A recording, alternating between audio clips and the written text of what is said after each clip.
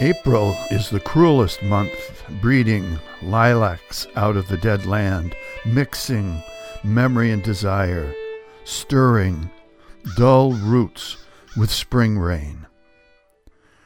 From T.S. Eliot, 1888 to 1965.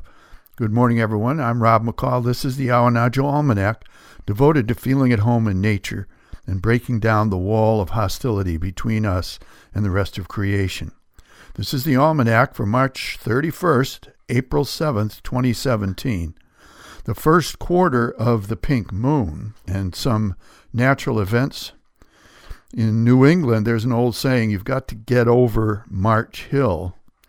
And so we did this past week, and some of us may be feeling as though we're over the hill in more ways than one, because even a mild winter can be a long slog from the short, cold days and long, dark nights of late November to the icy rains and chilly fog of late March.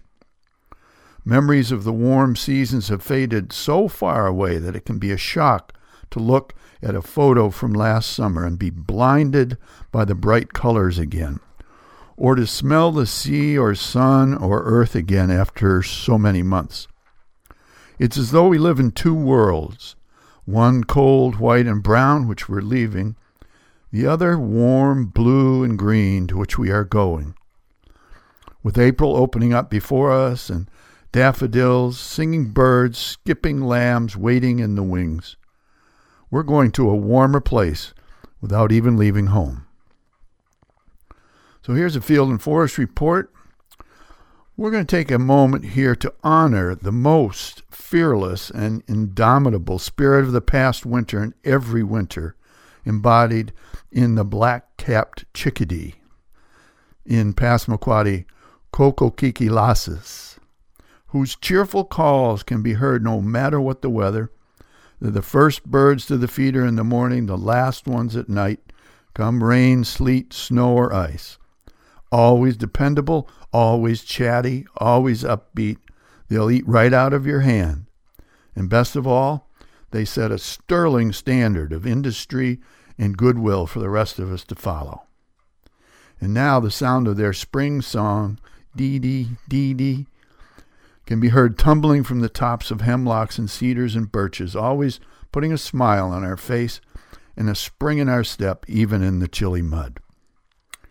As soon as the ground can be worked, Maine farmers and gardeners will be on it, cleaning up the garden or the orchard or the woodlot and getting ready for the arrival of meteorological spring, which could come, well, just about any week now. All the pent-up energy of the winter months and all the craving for dirt will come pouring forth as brush is burned, compost piles are turned over and spread, seaweed is gathered by the shore, and the gardener, on her knees, squeezes a handful of soil to see whether it's dry enough for planting peas. The tradition was to plant them around Patriots' Day, April 19th, to have fresh peas with your salmon on July 4th. The Saltwater Report. Superior Court Judge Harold Stewart II has ruled that rockweed in the intertidal zone is private property and that harvesters must get the landowner's permission before cutting. This long-awaited ruling will affect commercial harvesting mostly by Canadian interests and will doubtless be appealed. Coastal landowners are relieved. Much more research is needed into the effects of rockweed harvesting on marine ecosystems. And here's a rank opinion.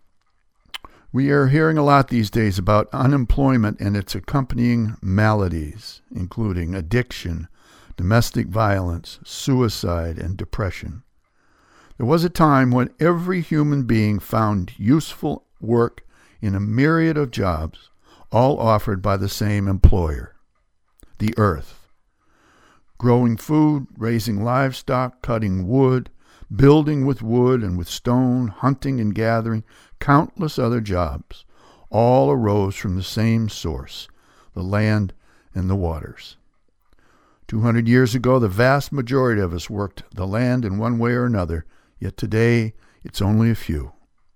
Studies show again and again that working the land is productive, restorative, and healthy for individuals and for communities. There's much land lying fallow out there. It could be the source of a great healing. And finally, a couple of seed pods for you to carry around with you. First, from Margaret Atwood. In the spring, at the end of the day, you should smell like dirt. And from Emily Dickinson. A little madness in the spring is wholesome even for the king.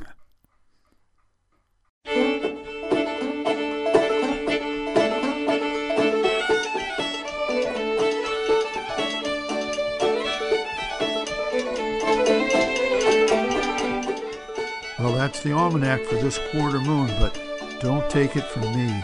Go out and see for yourself.